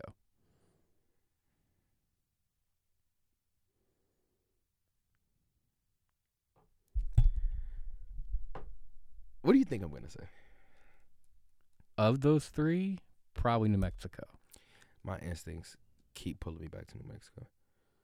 And especially by it being a one-off game, I could see UNLV. I told you I don't expect them to lay an egg, but I could see UNLV doing fairly well in the conference, and people like EJ the entire season, rest of the conference season, saying, yeah, nah, we let one slip against New Mexico. Like, I want to see New Mexico again. I can see Keyshawn like, nah, we owe them one. I don't necessarily see them winning that game. Or I could see them winning the game. If I had to lean away in terms of those first 3 games, I would say that they would lose at New Mexico. I will also add, if they met again in the conference tournament, I think UNLV will win. I don't think they're losing their first game until Utah State. That would be what? Not only 15-0. That would be 20-0. 17-0. Oh, because there would be 12-0. I'm thinking they're 12-0 now. There would be 12-0 after the conference schedule. I mean, after the non-conference. And then the first 5. So you said 17-0. That would be insane. And then I think from there on, they could probably win at least the next 3, if not the next 4. At Colorado State's going to be tough. That's always a difficult game for some reason for UNLV, just regardless of if they play, if Colorado State's good or bad that year. Tell Bryce Hamilton that. I had the same feeling last year going into that game that It didn't matter. I don't care what Colorado State looks like on the other side. They could be undefeated. They could be winless. That is a tough place to go play at. But after that Utah State game on the road, you get Fresno, Wyoming, and UNR at home. I don't think we got to worry about this team waking up for UNR, especially after what they did to them last year. Mm-hmm.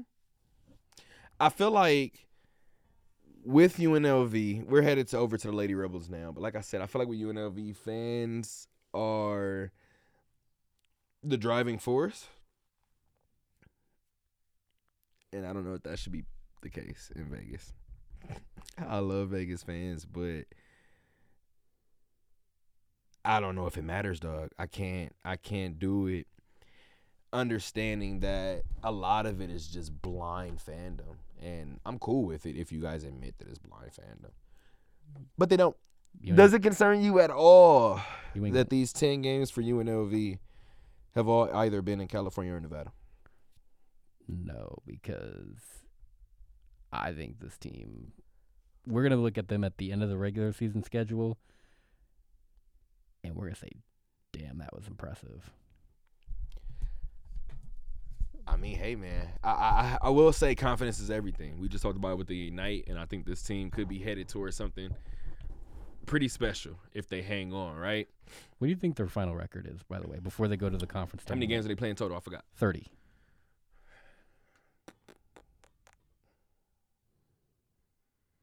Damn, 30?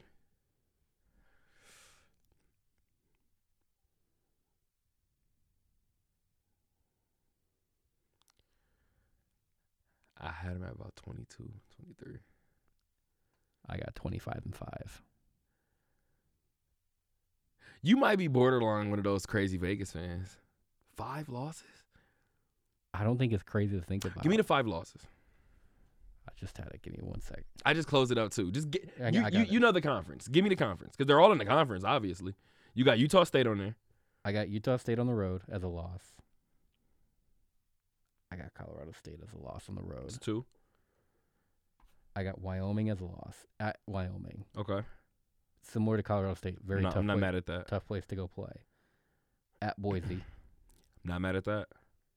At SDSU.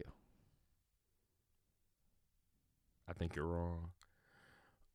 They could sweep San Diego State this year. That's even more impressive to their resume. I think that could be impressive, but I'd said before I think they could just lose some games that people just don't expect. I said New Mexico. I told you I knew that San Jose State was different this year. I haven't watched them. You pointed out something that could be interesting. We talked about it with the football team, right? And I know they're different sports, but we've seen it again where teams can come in. First place was on the line when UNLV went to San Jose State with football this year. This is basketball. It's a little different, but it's the first conference game.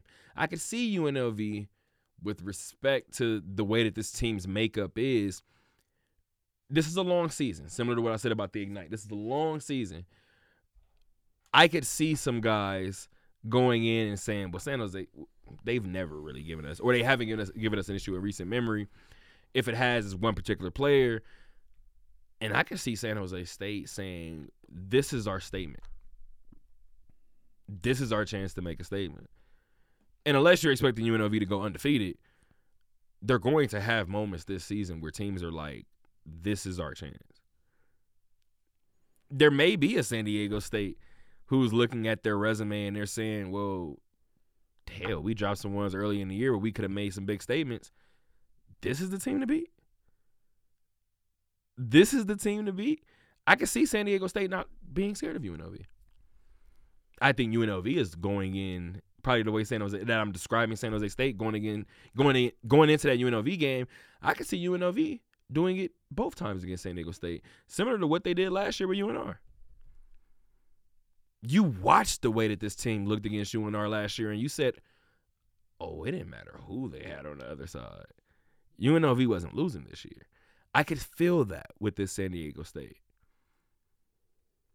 I don't know that I feel that with Boise. I don't know that I feel that with Wyoming. I don't know that they don't lose one to Utah State. You talked about it. I don't know that San Jose doesn't steal one. I don't know, man. But I was at about 11 wins for the conference schedule. But if I said that, that's where I was about 23, 22. That would mean that they go undefeated in the non-conference. Unfortunately, the Lady Rebels will not be going undefeated in their non-conference, right? But they have a chance for a big-time win on Sunday when they take on the Oklahoma State Cowgirls. Lenny talked about it, finals week this week, but everybody has appeared to be excited about this game, obviously for multiple reasons. But with UNLV sitting at 9-1, coming off of a 2-1 road trip where they went undefeated in Hawaii, what was your takeaway? And if you don't mind, I'm going to step out of the room really quick, unfortunately. But I'm going to let you break down the Lady Rebels.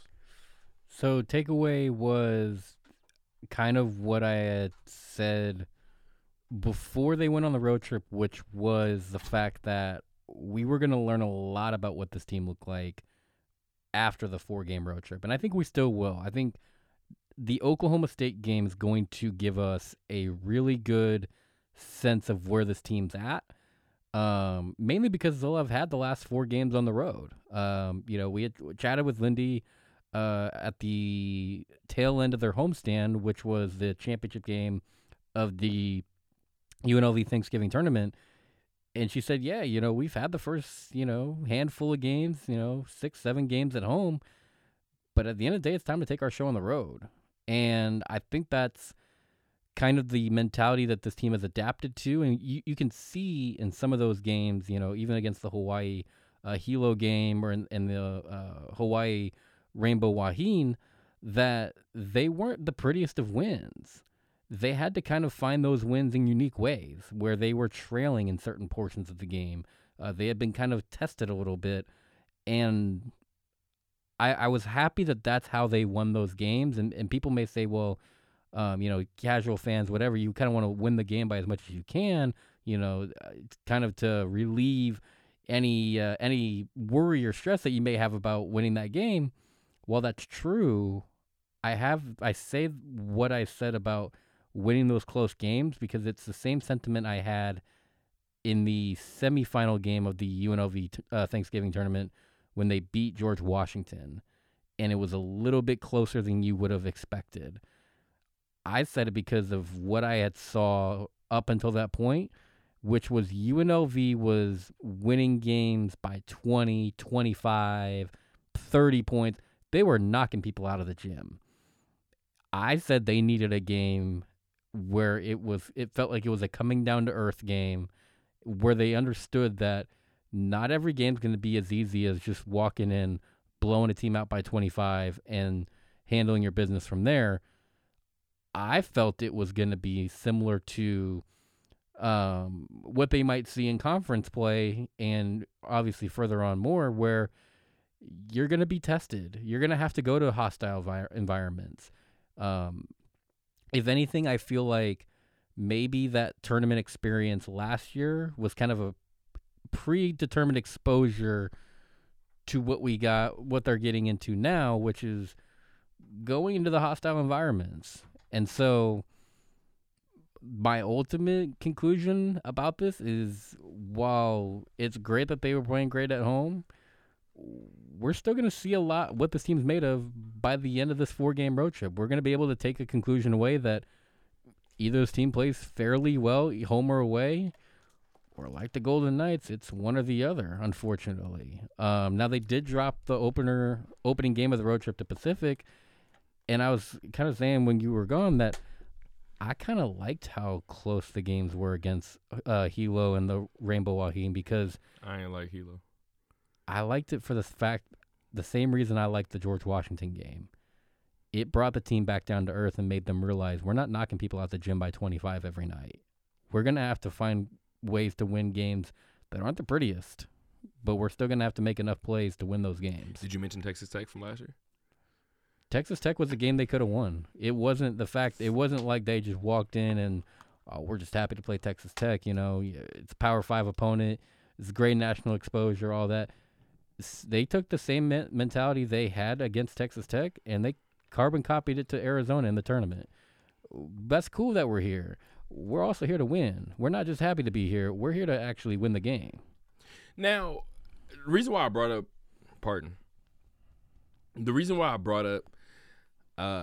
Texas Tech was because as I just mentioned on Monday, I talked to Lindy about it, and plain and simple, I kind of questioned her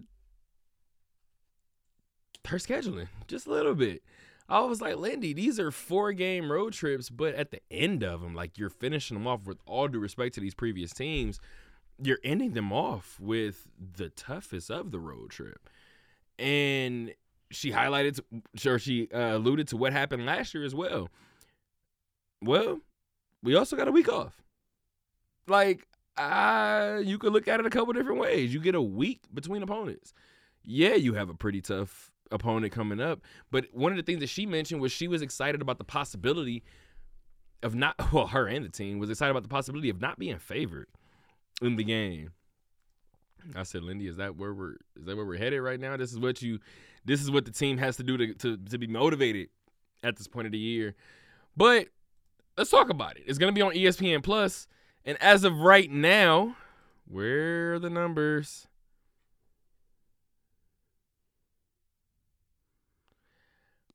The numbers aren't up, man. So now you know what that means. I need you to hold it down for a split second while I go find them, because I know they're up somewhere. Yeah, I mean, look, I don't think we're going to be talking about the Lady Rebels being quote-unquote underdogs a whole lot this season. I think that was more so last season where people didn't really expect this team to take the jump they did, maybe outside of the building. I think there's a lot of understanding within the building that they were going to take that jump. Most casual fans didn't expect that to happen last year. Now that UNLV's on everybody's radar, I don't think it's going to be more of a surprise to people. I think it's going to become more of an expectation to a lot of people that UNLV, similar to what you said earlier, we don't really have to worry about them being in the tournament. If they're going to be in or not, we kind of just almost put them in pen like, yeah, they're going to be in. It'll be somewhere in this field. We don't know where, but they'll be in somewhere. Matt, I have bad news for you. Can you guess? What's that? As of right now, I believe it's too early to look at some of these numbers. But we got a Sunday game. That's probably why. If it was a Saturday game, we would have the numbers out. But it's a Sunday game, 1 p.m. So as of right now, no numbers are available. I'm still going to probably try to work my way throughout the show and see if I can figure out something. But I will say, let's just say that this team does head into this game as underdogs. Let me see if I can go find some information on Oklahoma State really quick. I want to give you guys some numbers. So the Oklahoma State Cowgirls this season, they are, in terms of record, they're 8-2 on the year. They're 5-1 at home. Now, if I can look at some of these team statistics, I would like for you to try to gauge. There we go. So they're averaging close to 80 points per game. And opponents are averaging just over 63 points per game. So they're hovering around close to a 17-point difference. On the other end for UNLV, they're holding opponents to a point less, 62% or 62 points on the year. However, they're scoring about 78.1 on the season. So both teams are hovering around the same. If you had to predict that UNLV headed into this game as the underdogs, they are plus what? +4? What's the highest you would go? +6.5. I'm not mad at the half. I was sitting at 6. If I see anything larger than +6, they still haven't recognized it. If this happens. I don't disagree with the sentiment that they should be underdogs. What's the given lowest situation. you would go? Pick 'em. I'm not going any lower than 3. I think they should be underdogs because of the level of competition, considering that Oklahoma State is in the Big 12. Granted, we're not in non-conference. I mean, we're still in the non-conference. So there's only so much you can take away from that. But if I had to give you guys an idea in terms of what the schedule looked like for Oklahoma State, you ready? I'm not going to give you the exhibition because it doesn't matter.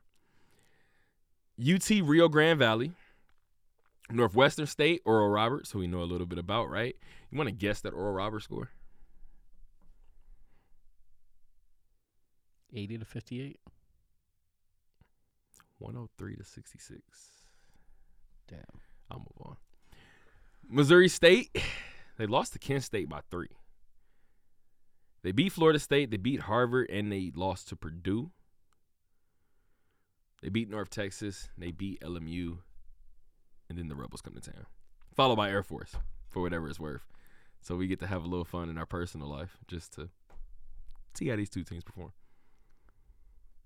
I don't like this game. I don't know, man. For whatever it's worth, too, if I wanted to give you the scores of their wins, 95-63, 89-50. Are you okay? Jesus Christ. I had the same reaction when you said the Oral Roberts score. I looked at that and was like, oh, dang. This has by far been my favorite part of the show. So Oklahoma State average margin of victory these average scores so far in their wins. I'm gonna give you their losses too in hindsight. Their wins: 95-63, 89-51, 103-66, 73-54, 79-77. Shout out to Florida State. 71-62 to Harvard. 82-64, 86-65. You want to know their losses? Mm-hmm. 59-56 to Kent State. 71-65 to Purdue. UNLV gets this win, even with a loss to Pacific. They probably should be ranked. If not ranked, they should be getting votes, which they should have already been probably getting. I wonder if they are getting votes. Are they finally getting votes? They didn't get votes last week. Let me look. They should be. They're 9-1. You also had a close game with Hilo. Does that really matter? Hell yeah, it does. When you're playing in a middle school, like look like an auditorium, yes. We talked about that. I performed band recitals in a joint like that. I'm serious. I thought it was a joke. I was like, this is where y'all play? No disrespect to Hilo. Sorry, Hilo. Completely random. We're about to get the football right now. We're getting the hell out of here. My dad's tip-in is about football, so we're going to go and get that. However, yeah, no, you know we didn't get a single vote. I thought so. They gonna learn. All right, let them be +6. Let them be more than +6.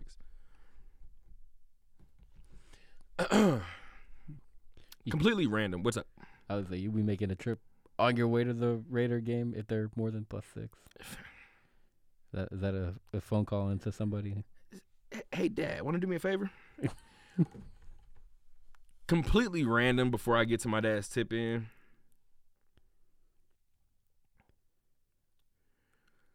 Let me see. My dad's tip in is about the Niners. So we'll get to Thursday Night Football right now. T-Pain is performing at halftime tomorrow. Or Sunday. How you feel about that?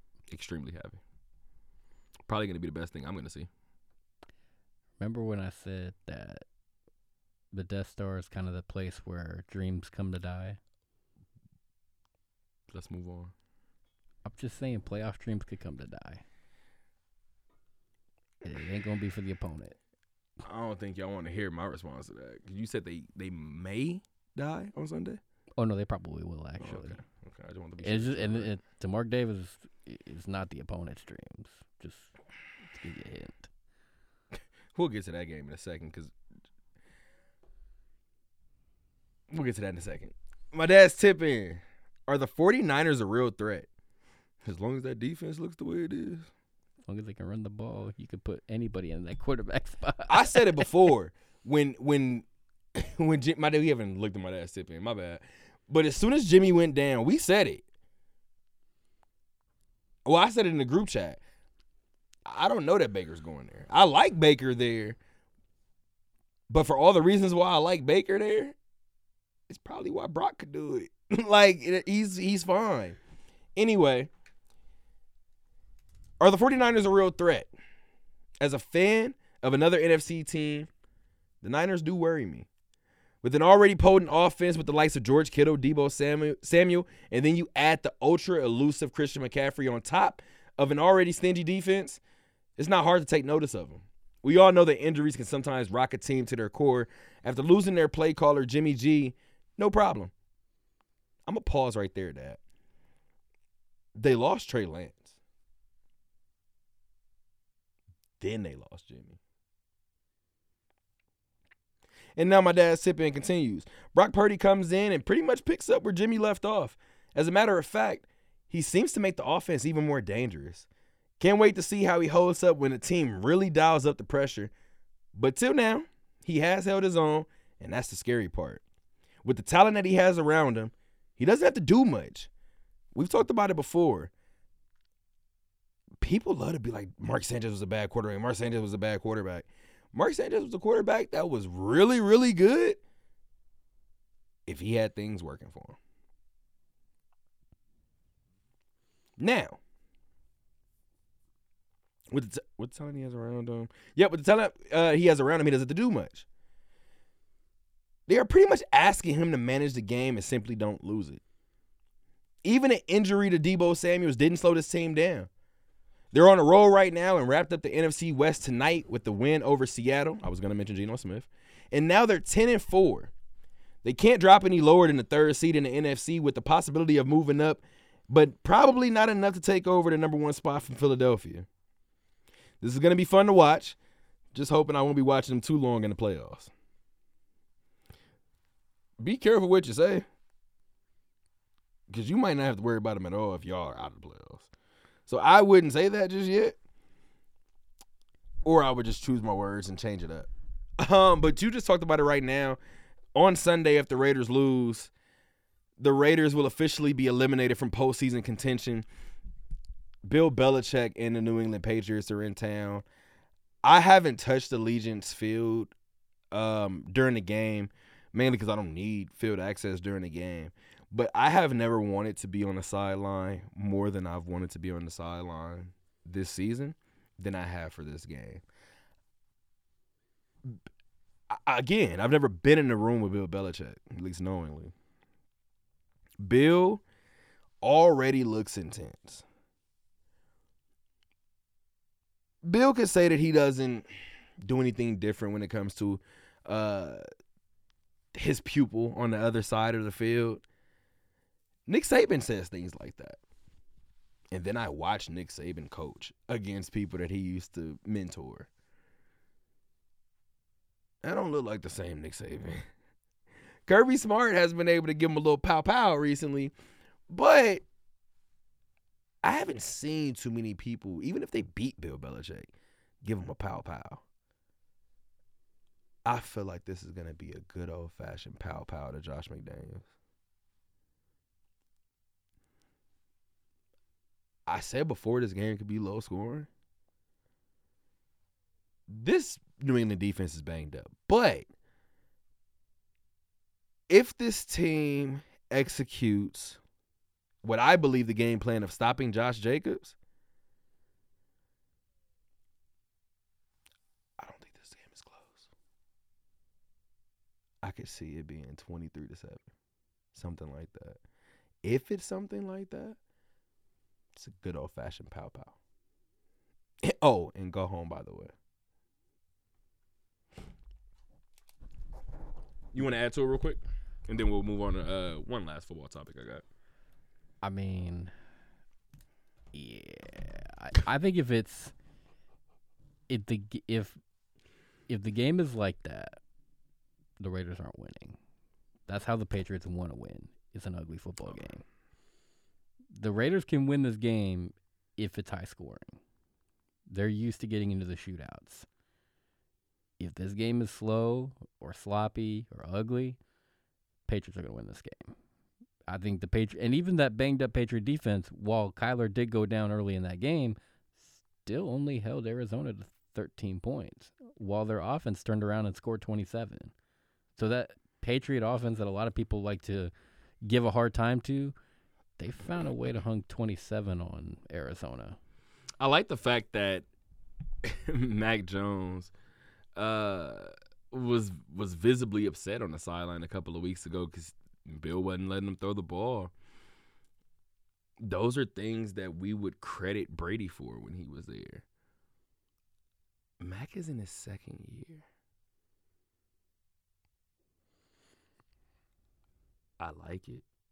And not only do I like it a lot. At some point, I told you, what do I always say? You need a certain level of arrogance to be successful. Bill, let me throw the damn ball.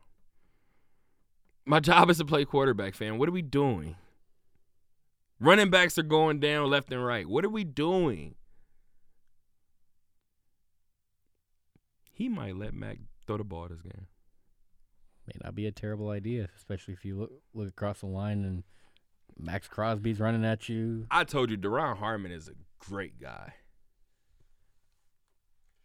I'm testing his secondary if I'm Bill Belichick. That's what Bill Belichick always does. He tests he takes away your strongest link, and he exposes your weakest one. We'll see if Chandler Jones can obviously continue the stretch of great games that he's been able to string together. However, you just talked about the Condor right now, the leader of this Raider defense. I think with everything in Bill's power, I told you before, first, stop Josh Jacobs. You do that, we'll figure the rest out. I think the second thing, find 98. Wherever he is, Mac, make sure you shift the line. Make sure you send a tight end in motion. Wherever he is, make sure there's a second guy.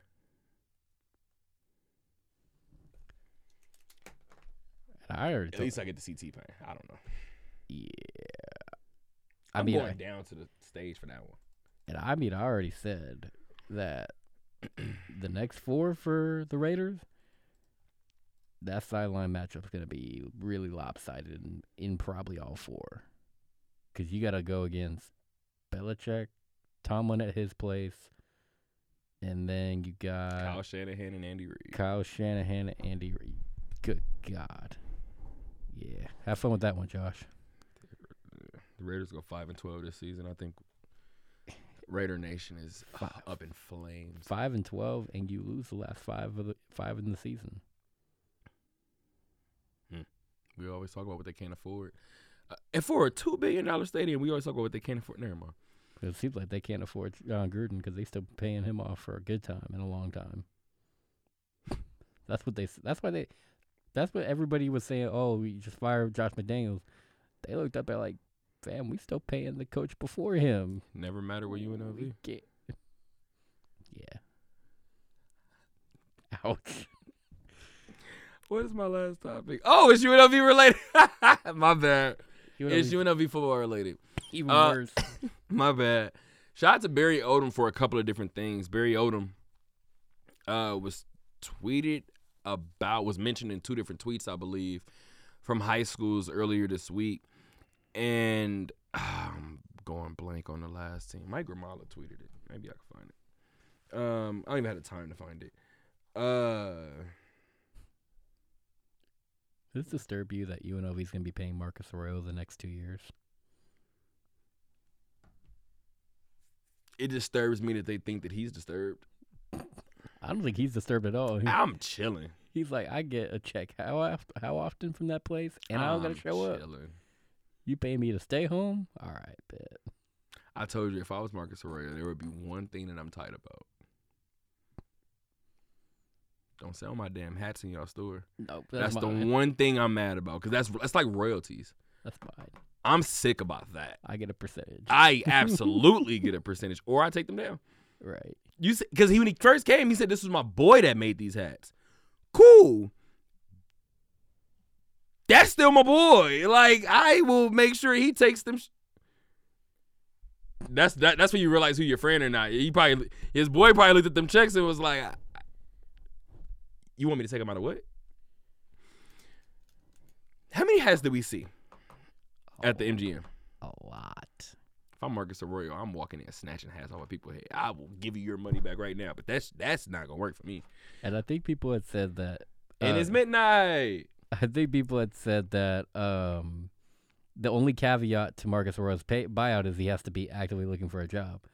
Marcus Arroyo could be like, "That's cool. I'm on LinkedIn every day looking at jobs. I'm not. Doesn't mean I have to apply. I can look all you want." Word.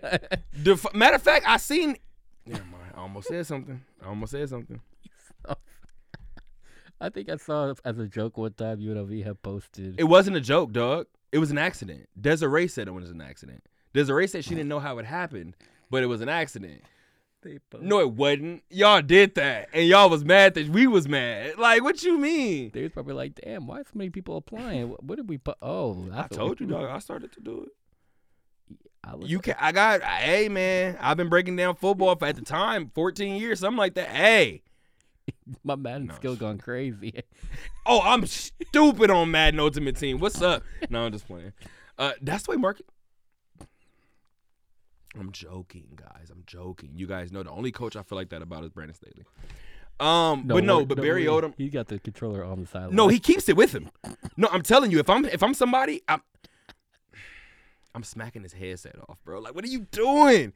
No, but in all seriousness, while we wrap up the show, Barry Odom was mentioned by 2 different high schools earlier this week about mending fences that previous programs, one in particular, didn't do a lot of reaching back. And that was obviously continued strays that Marcus Arroyo continues to catch in the aftermath of being fired from UNLV. But in addition to Barry Odom reaching out to local high schools for talent at this point, he also reached back to a legendary coach at a couple of different levels. You know how I feel about legacies and things of that nature. Not going to lie to you, I saw Bobby Petrino was coming to Las Vegas as the offensive coordinator.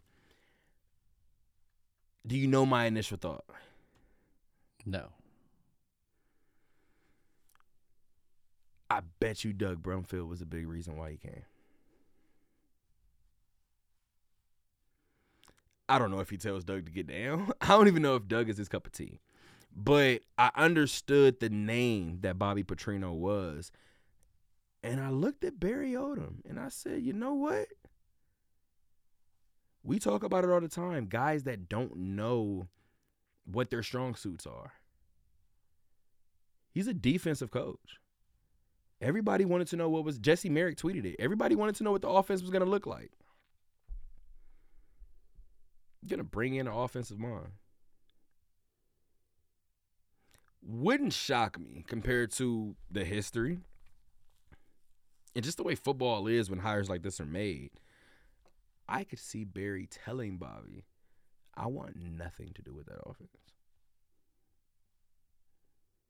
You got it. Linebacker coaches, D-line coaches, y'all don't get the same luxury. I'm in y'all ear all game. We talked about it before. I'm going to curb my enthusiasm. But I do believe that there's something to be said about what Barry Odom is building already as a foundation here in Las Vegas. Then you ain't going to like my reaction to Bobby Petrino. Or Petrino? Petrino. Why? I don't like it. Why? Remember the saying, we remember the most about you based off the last thing you did? That is indeed true. For those that don't know, go look up the last thing Bobby Petrino did and probably what he's most remembered for. I said legacies, though. It ain't the best legacy you want to leave. And the craziest thing, most of it doesn't have to deal with football. Even and that's what's so funny too, because this is just what's so interesting. I thought I was ending the show, but I'm not. That's what's so interesting about what I was getting ready to say, because obviously I'm talking football, but I was you know how I am. There was going to be a time where we're coming in here prior to the start of the college football season, and probably prior to the end of this one, and we're going to address the fact that he's in Las Vegas on a campus where they are daring to be diverse, right?